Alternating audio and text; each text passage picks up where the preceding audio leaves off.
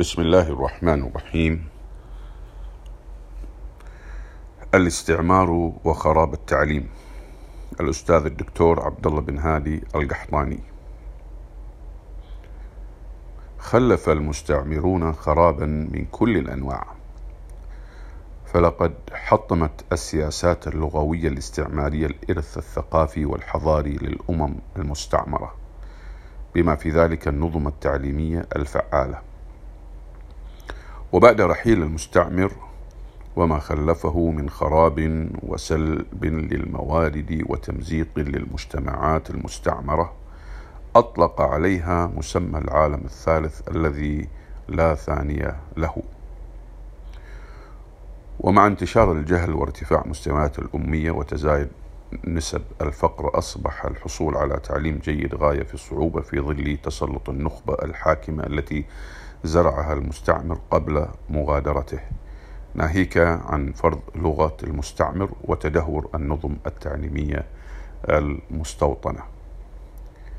لقد كانت الشعوب الإسلامية المستعمرة من أشد الأمم تأثرا بالوطأة العدوانية للمستعمر، ما جعل الشعوب تبدي تمنعا ومقاومة شديدة خوفا من ضياع هويتها وذوبان حضارتها في زخم المؤامرات. ومع ارتفاع حدة عدوان الاستعمار، لقى النظام التعليمي عند الشعوب المسلمة المستعمرة هجوما جائرا، لا سيما ما يؤصل منه للوحدة الإسلامية والرابطة اللغوية بين الشعوب المسلمة في أنحاء العالم. فقد كانت المؤسسات التعليمية حاجزا أمام مسخ هوية الأمة ودينها ولغاتها كي لا تصبح طوعا للقوى الاستعمارية وتابعة لها. لقد كان للمدارس القرآنية عظيم الدور في مقاومة ذلك المد الاستعماري الجائر والحفاظ على هوية الشعوب الإسلامية في شتى أصقاع الأرض، بل كانت تمثل تحديا كبيرا للممانعة ضد الاستعمار الثقافي والديني واللغوي. وبعد هجوم المستعمرين وادعاءاتهم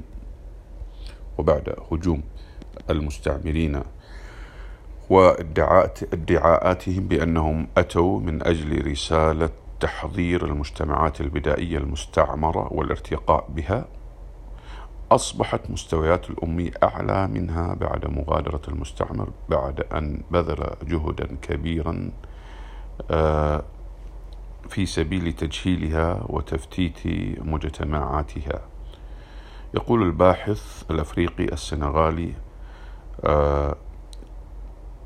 مولفي درامي في دراسة حول سياسات فرنسا لفرض اللغة الفرنسية: كانت مستويات التعليم في الدول التي استعمرتها فرنسا عالية قبل الاستعمار، ومع مغادرته لم تكن نسبة التعليم تزيد عن 10%، وذلك بعد قرابة قرن من الاستعمار المشؤوم.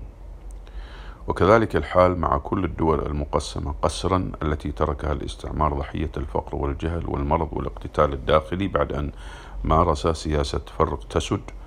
ولقد أجاد دانيال واغنر الوصف لنظرة المستعمرين حول الشعوب المستعمرة وتاريخها وثقافتها وتراثها، حيث قال: من تلك اللحظة التي جاء فيها المستكشفون الأوروبيون بما زعموا أنه الرسالة الحضارية لنشر الثقافة والتعليم الإمبريالي بين الشعوب التي كانوا ينظرون إليها على أنها فقيرة متخلفة جاهلة أمية، لقد كان للتعليم لديهم مفاهيم ذات أبعاد سياسية وثقافية وأخلاقية وصناعية واسعة.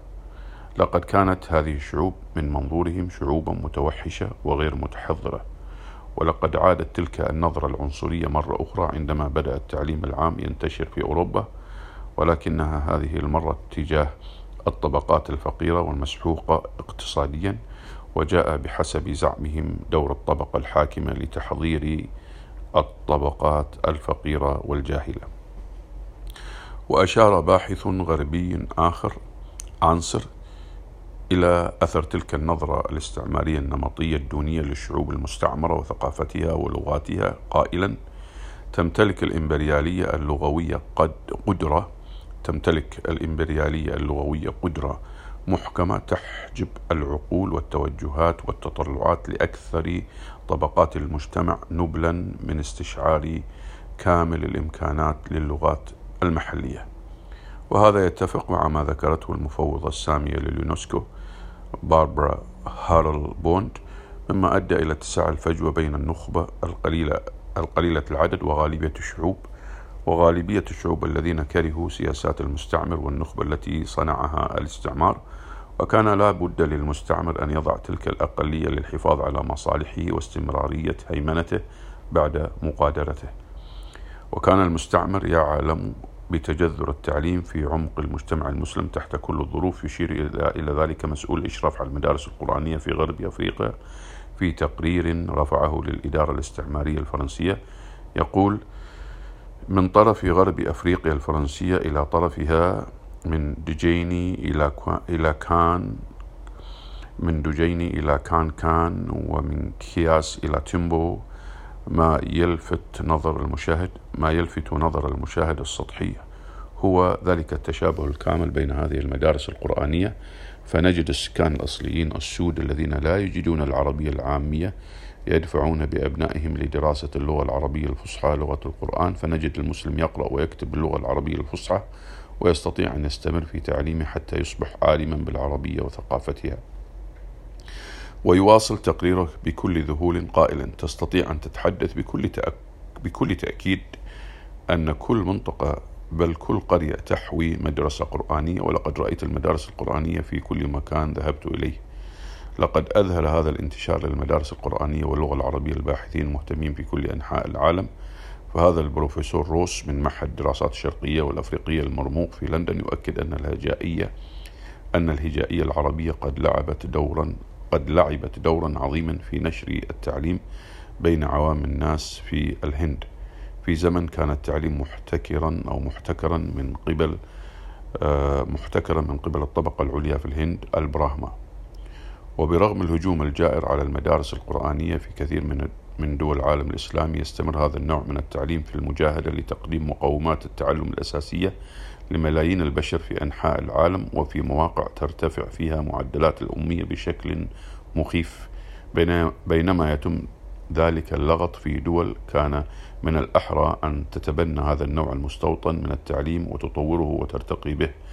بينما نجد أن المؤسسات التعليمية العالمية تتنادى بإحيائه وإنزاله على أرض الواقع، وذلك لإنقاذ عشرات الملايين من البشر من خطة الأمية الجارفة. ومثال لذلك أنظمة التعليم العالمي، وهي واحدة من مؤسسات تطوير التعليم، حيث نشرت في تقريرها تقدم المدارس القرآنية الأرضية الخصبة من أجل التعليم للجميع. وهذا التقرير المتأخر للدور النفيس الذي تطلع به المدارس القرآنية في نشر التعليم للجميع حدا بالمؤسسات العالمية المانحة مثل اليونسكو، USAID واليونيسف، للنظر إلى المدارس القرآنية كمصدر مهم لتعليم الأطفال ومحاربة الأمية. اليونسكو وغيرها من المنظمات الإنسانية لم تلقي بالا لهذه المدارس ودورها في محاربة الأمية ونشر التعليم إلا مؤخرا، وذلك عندما تفاقمت المشكلة وارتفعت معدلات الأمية إلى مستويات مخيفة. كان من أعظم أسبابها السياسات الاستعمارية المتحيزة والتعليم الانتقائي وتهميش اللغات المحلية وفرض لغة المستعمر والطبقة الحاكمة صنيعة الاستعمار. لقد كان هناك دور كبير للمدارس القرآنية في نشر التعليم في شتى أقطار العالم الإسلامي عبر التاريخ، وفي الوقت الحالي ما زال دورها كبيرا في تعليم التلاميذ قبل سن الدراسة التمهيدي وبعد دخولهم المدرسة، كما أنها تقوم بدور كبير لتعليم الأعداد الكبيرة من التلاميذ الذين لا يستطيعون دخول المدارس الحكومية لأسباب عديدة، كما أنها تقوم بدور التعليم الموازي في كثير من الدول الإسلامية، أي بالإضافة إلى التحاق التلاميذ بالمدارس الحكومية فهم أيضا يدرسون في هذه المدارس القرآنية، كما أنها تمثل خيارا استراتيجيا لمحو الأمية المنتشرة بشكل مخيف في العالم، وذلك لتكاليفها المالية الزهيدة وبساطة تعاملها مع مناهجها وطرق تدريسها وقدرتها على تخطي عقبات شح المدرسين وقلة الموارد. وفي هذا السياق يعطي الباحث إلياس سعد في دراسته عن التاريخ الاجتماعي لتومباكتو التي نشرتها جامعة كامبريدج مثالا واحدا يبين أهمية هذه المدارس ودورها الحضاري، فيذكر أن مدينة تمباكتو التي كانت مركزا علميا وتجاريا خلال القرن السادس عشر الميلادي قد حوت ما يقارب 150 مدرسة قرآنية تمثل أهم المؤسسات التعليمية والثقافية أو التثقيفية في تلك المدينة التي كان يبلغ سكانها حوالي 50 ألف نسمة. كما أن واغنر في دراسة سابقة نشرت عام 1989 ميلادي قد أشار إلى أن المدارس القرآنية ظاهرة تعليمية عالمية لم تحظى بنصيب وافر من الدراسة والبحث، بل إنها من أقل المؤسسات التعليمية التي تمت دراستها في عالمنا اليوم.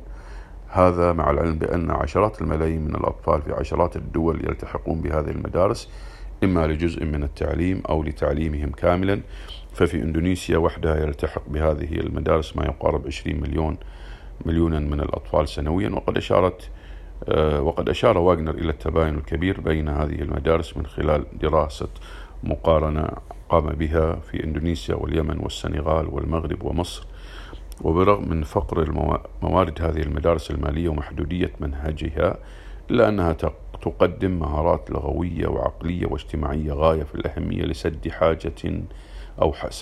حاجة تلك المجتمعات. ومع ذلك التباين الجغرافي والثقافي الكبير بين دول العالم الإسلامي في القارات المختلفة، بأن المدارس القرآنية تتطابق مع معظم مثيلاتها الأخرى في أنحاء العالم، وذلك من حيث المهارات والآداب التي تقدمها للطلاب، بالإضافة إلى تعليم القرآن، ومن أهمها مهارات التعليم في أجواء دراسية منظمة، احترام المعلم، تعليم اللغة العربية أو تعلم اللغة العربية، تعلم الكتابة الهجائية، تخريج طلاب على قدر عال من الأخلاق والمواطنة الصالحة. بعض مهارات أخرى في الحساب والكتابة. ويواصل واغنر وصفه للسياق الاجتماعي لتلك المدارس، حيث يتجلى الحافز القوي لدى التلاميذ ووالديهم لتعلم القرآن من خلال الأثر الكبير في بعث الهمة والرغبة في التعلم، الأمر الذي لا يمكن مقارنته بالمدارس العلمانية.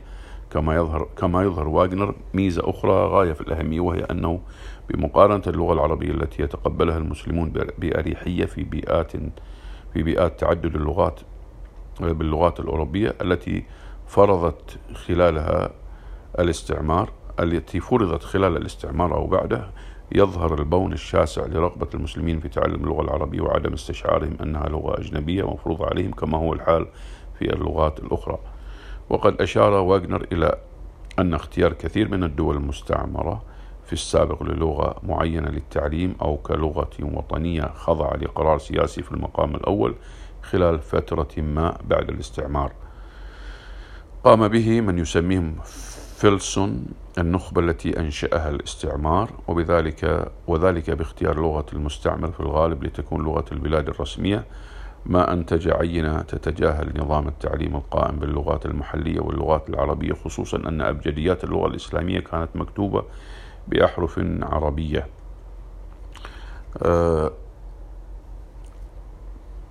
وما تبع ذلك من ارتفاع كبير في نسبة الأمية. ويلخص واغنر الدور المهم الذي تقوم به المدارس القرآنية الإسلامية في شتى أنحاء العالم وميزاتها فيما يلي. وفقا للأدلة المتوفرة من خلال دراسة المدارس القرآنية في أنحاء مختلفة من العالم، فإنها تعطي أقوى مثال للتعليم الذي ينشأ من المجتمع بوسائله وإمكاناته الذاتية دون الاعتماد على مقومات خارجية. وقد أظهرت الدراسات قدرة المدارس القرآنية على التطور وفقا للمتغيرات الاجتماعية والاقتصادية التي تطرأ على مجتمعاتها. نتائج الدراسة قد أظهرت الأهمية الكبيرة لهذه المدارس في المرحلة التمهيدية وكتعليم أساسي أو موازن، ولا يوجد أي دلائل علمية ميدانية توحي بأن لهذا النوع من التعليم آثارا سلبية على الإطلاق. مع أن نظم التعليم النابعة من المجتمعات ذاتها تتفاوت في طبيعة إدارتها وتمويلها، إلا أن المدارس القرآنية تنشأ من حاجة المجتمعات المسلمة لتعليم أبنائها وربطهم بدينهم وعقيدتهم ولغة دينهم، فهي تحظى بالدعم المالي